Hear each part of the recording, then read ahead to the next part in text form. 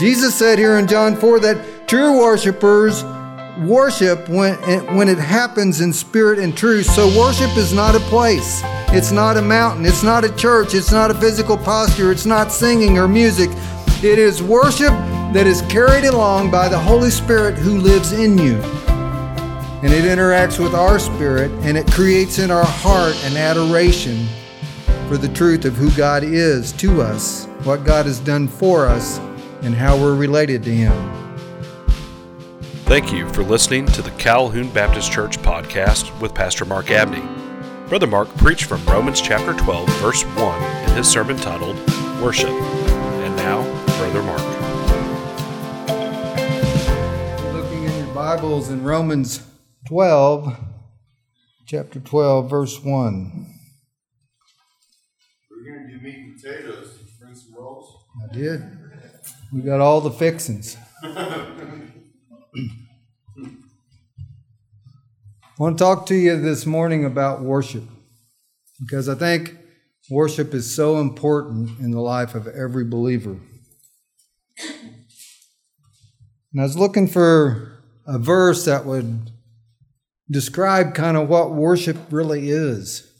And this is the verse that I come up with. So if you would stand with me as we read out of Romans chapter 12, verse 1. I beseech you, therefore, brethren, by the mercies of God, that you present your bodies a living sacrifice, wholly acceptable to God, which is your reasonable service. Do not be conformed to this world, but be transformed by the renewing of your mind, that you may prove what is that good and acceptable, perfect will of God. Would you pray with me? Father God, teach us how to worship. Show us in your word.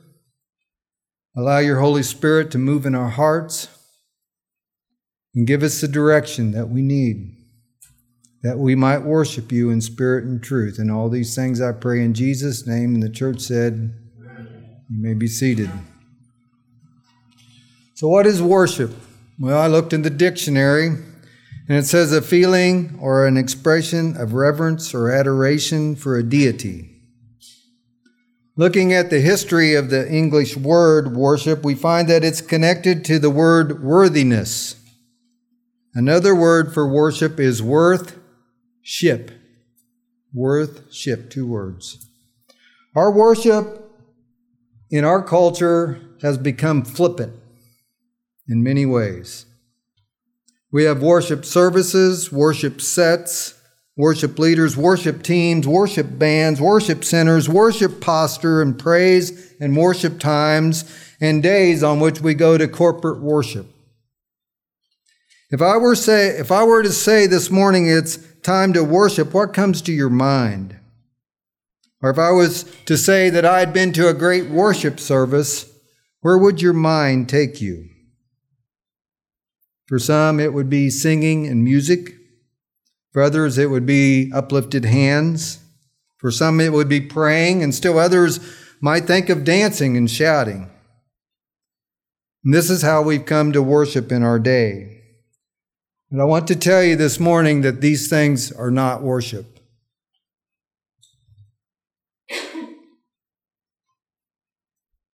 This is how we've come to see worship in our day. But you could actually do every one of these things and not really actually ever worship God. And you could do every one of these things and not worship God. The Hebrew word for worship is histakavah. It's used 71 times in the Old Testament, and it literally means to bow down with reverence and respect. In the New Testament, the Greek word is proskuneo, and it means to come and bow down before Jesus and worship Him. Here's where we get the word prostrate, to bow down before God and kneeling in a prostration to show our obedience. John 4:7 and 24, Jesus is talking to this Samaritan woman at the well of Sychar. This woman had been married 5 times and is now living with cohabitating with a guy that wasn't her husband. And Jesus was telling her about all of her life and her sins and everything. And she decided to change the subject. And she says to Jesus, "Our fathers worshiped on this mountain, but the Jews say that in Jerusalem is the place where we ought to worship. And Jesus says this to her about worship. Woman, believe me, he says, the hour is coming when you will neither on this mountain nor in Jerusalem worship the Father. You worship what you do not know.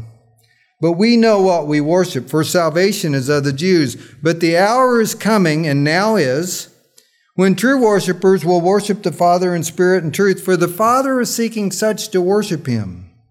God is the Spirit, and those who worship him must worship him in spirit and truth.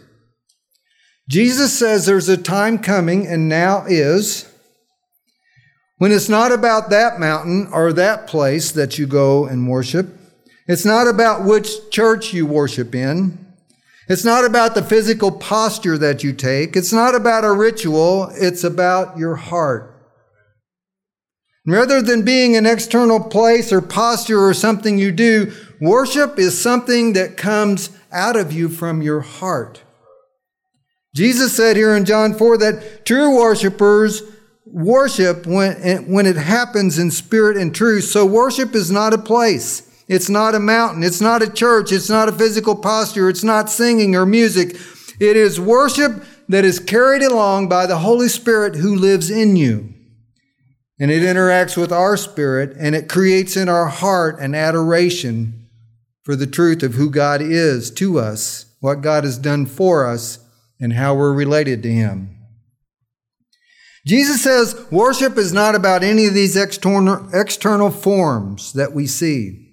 Worship has got nothing to do with the place where you worship. Worship is not about the holy days or the seasons or the feasts or the festivals. Worship is not about rituals or rites or religion. Worship is not about uplifted hands or singing or music. Worship is not about praying or eloquent preaching like I preach or like Charles Stanley. Worship is not about anything else but what's going on in your heart. And in the New Testament, as believers, we are temples of the Holy Spirit. God dwells in us, and we're the sanctuary of God. We are the church. And every day is a day of worship to a true believer. Not just Sundays, not just special events, but every day is a day of worship.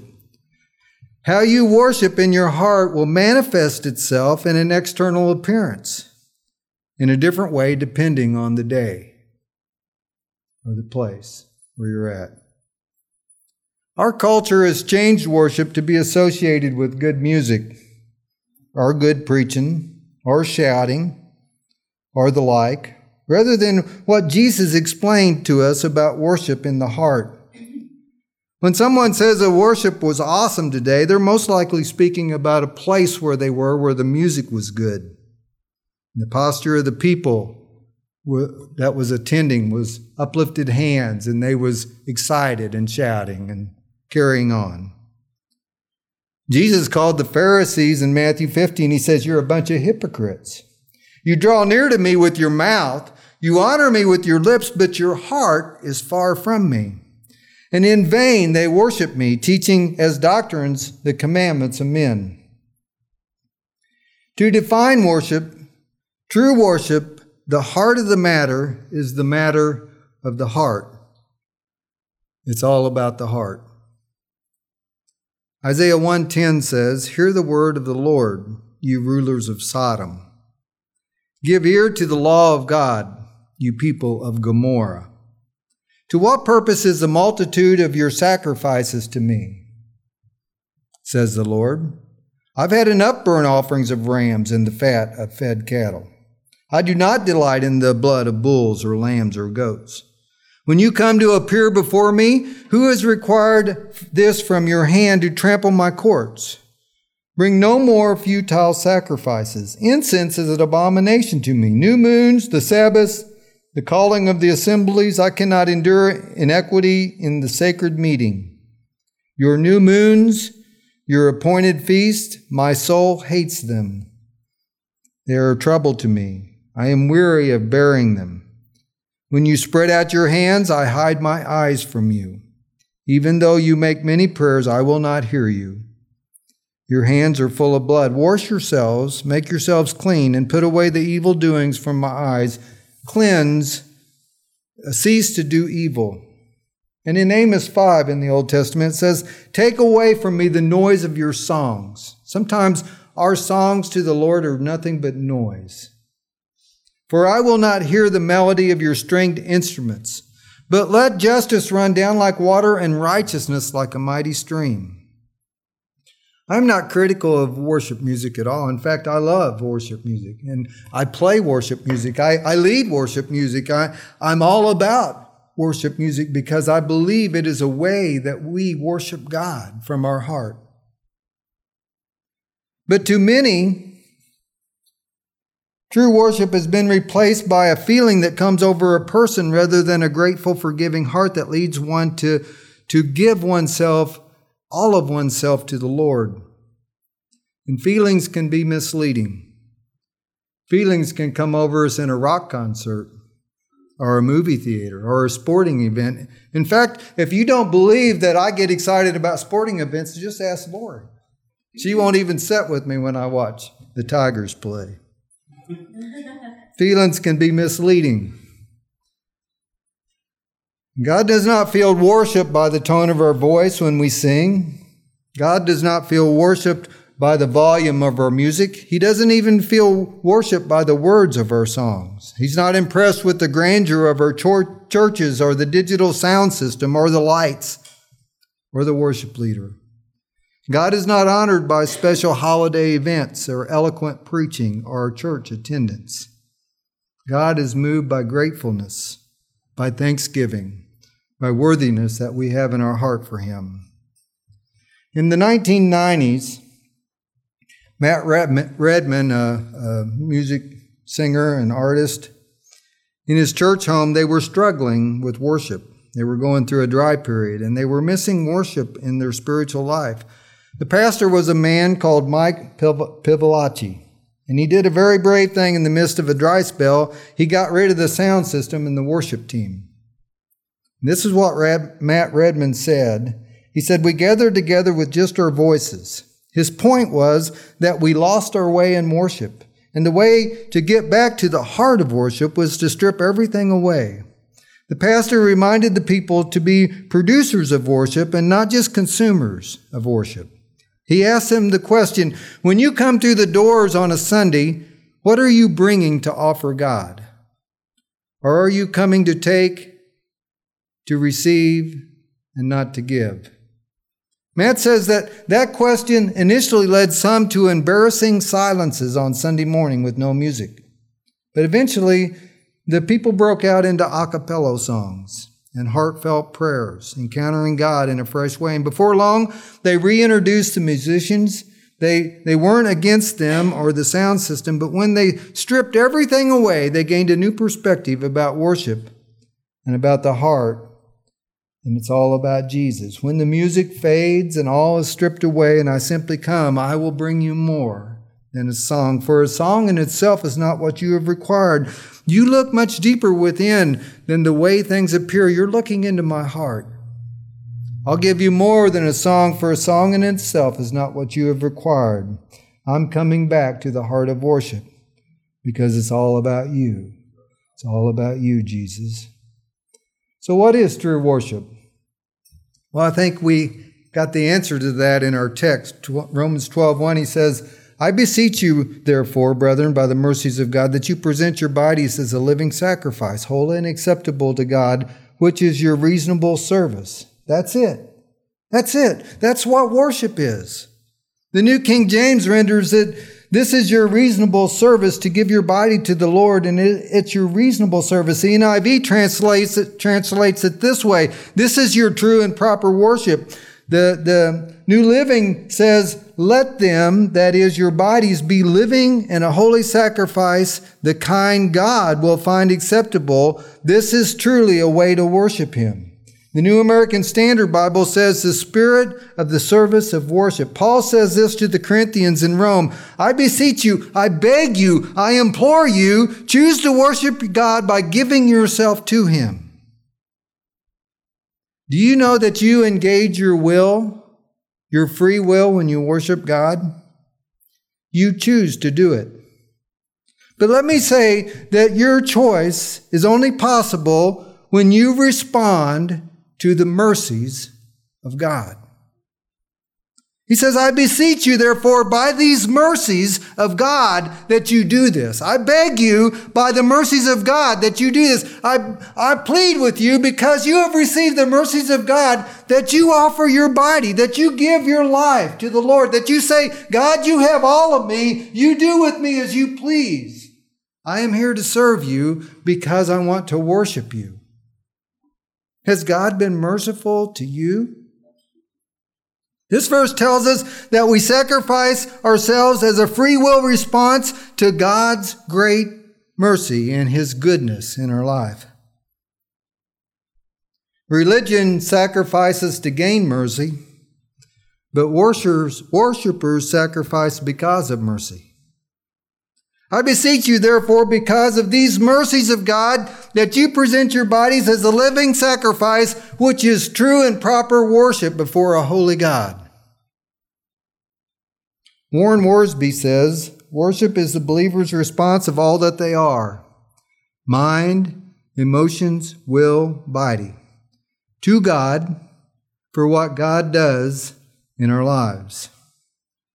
William Temple was the Archbishop of Canterbury a number of years ago, and he put it like this: Worship is the submission of all of our nature to God. It's the quickening of our conscience by His holiness, the nourishment of our mind with His truth, the purifying of our imagination with His beauty, the opening of our heart with His love, the surrender of our will with His purpose, all this gathered up in adoration of the most selfless emotion in which our nature is capable of doing. Worship is a remedy for self-centeredness and selfish sins.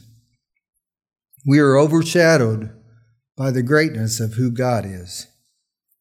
Our conceit is destroyed when we get caught up in worship. When we present ourselves as living sacrifices, we're giving God our worship in spirit and truth. The Bible says you must die in order to worship God. Matthew 16:25. For whosoever shall save his life shall lose it, and whosoever shall lose his life for my sake shall find it. I was listening to Jack Hibbs Friday morning, and he said this about that verse. It's not about losing your life like jumping off a cliff and saying, goodbye, cruel world. No, it's about laying down your life. It's a living sacrifice. You lay down what you want, and you pick up what God wants. A living sacrifice. You're not just saying Jesus is Lord, you're making Jesus Lord of your life. And it's a living sacrifice when we kill the flesh and live to the Holy Spirit who is in us. An altar is any place that you and I meet God. As believers, we should have altars all around us. Our bedroom, our bathroom, our living room, our yard, our garden, our workshop, our school, the lake, our workplace, our favorite vacation spot. And the reason we have so many altars is because living sacrifices require daily maintenance. The problem with the living sacrifice is it tends to crawl off the altar. And we need to continually put ourselves back up there and say, Lord, you have all of me. In conclusion, I want to ask you, where are you? Are you on the throne of your life, or is God? Where's your heart? In the text on true worship, we discovered that worship is making yourself a living sacrifice, holy and acceptable to God, because that's what's in our heart. And Jesus said, where your treasure is, that's where your heart will be. So don't lay up treasures on the earth where moth and rust corrupts, but lay up treasures in heaven. What is your treasure? Where is your spiritual bank account? Where do you spend your money? Billy Graham said, show me a person's checkbook and I'll show you where their heart is. Is that not truth? When we worship in spirit and truth, our lives will be a manifestation of God in action.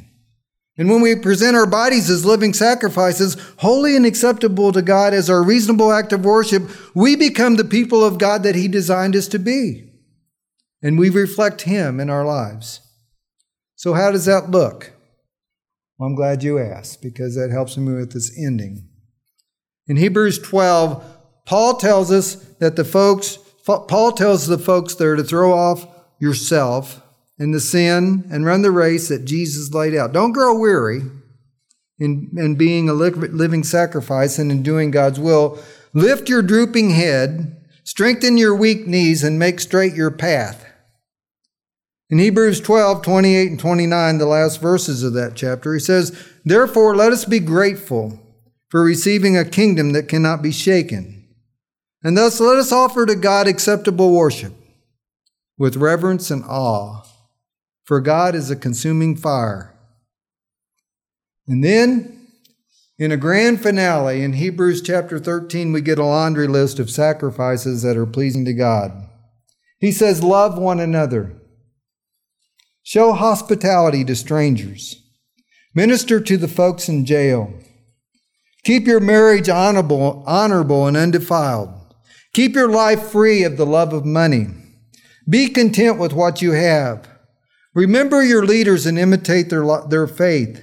Do not be led away by diverse and strange teachings. Go outside of the house and bear the reproach that Jesus endured to build the kingdom of God. Continue to offer up the sacrifices of praise to God and acknowledge His name in all things. Give God the glory.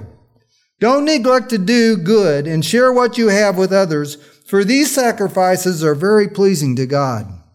Obey your leaders and submit to them, for they keep watch over your souls.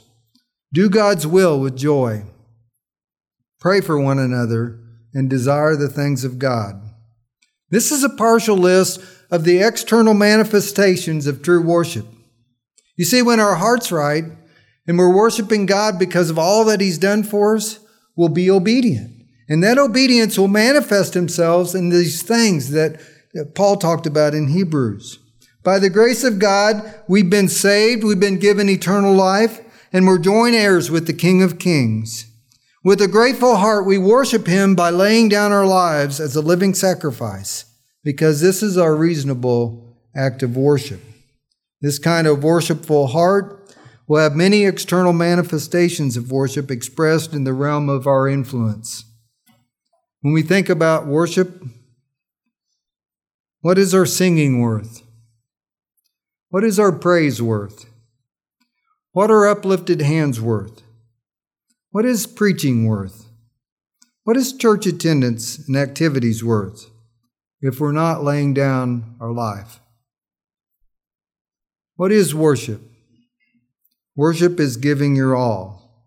He says, I beg you, I beseech you, I ask of you, because of God's mercy and blessings, that you present your body, your soul, your spirit, your mind, your physical being, a living sacrifice, daily rededicating yourself to God, because this is what true worship is all about.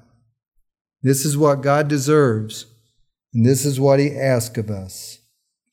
When the music fades and all is stripped away, and I simply come, longing just to bring something that's of worth, that will bless your heart, I will bring you more than a song. For a song in itself is not what you have required. You search much deeper within, though the way things appear, you're looking into my heart. I'm coming back to the heart of worship, and it's all about you. It's all about you, Jesus. Would you stand and pray with me? Father God, help us to be true worshipers. Out of a heart of grateful love and awe and respect for the mercies that you've bestowed upon us. And Lord, your grace, your unearned favor, we did nothing to deserve, but you gave it freely to us. And Lord, if we have nothing else but salvation, we are indeed a blessed people, because we have eternal life with you forever. Lord, help us to take that grateful heart and worship you with the external actions that come from a heart that's grateful for all your mercies. That the people around us might see you, high and lifted up, shining in the light of your glory. that they might be drawn to you and that they might have what we have. Lord, sometimes we get complacent in our worship, and it becomes more about the music. It becomes more about the preaching. It becomes more about the place. But Lord, we know it's not about any of them things. It's all about you. So Lord, help us to come back to the heart of worship, where it's all about you, Jesus. In Jesus' name we pray all these things. Amen. We're going to be singing page 320. We want to thank you for taking the time to listen to this week's podcast. Our prayer is that if you were touched by this message, that you will respond with action. If you would like to accept Christ as your Lord, we ask that you pray the following prayer. Lord Jesus, I know that I'm a sinner and I do not deserve eternal life, but I believe that you died and rose from the grave to make me a new creation and to prepare me to dwell in your presence forever. Jesus, come into my life, take control of my life, forgive my sins, and save me. I am now placing my trust in you alone for my salvation, and I accept your free gift of eternal life. If you prayed this prayer with us today, then you know that you are truly saved. We'd love to hear from you so that we might connect in a meaningful way, encouraging you to be active in the local church and share the same saving message of Jesus Christ. Please feel free to contact our pastor, visit our church, or find a Bible-believing local congregation near you. However you respond, please let us know.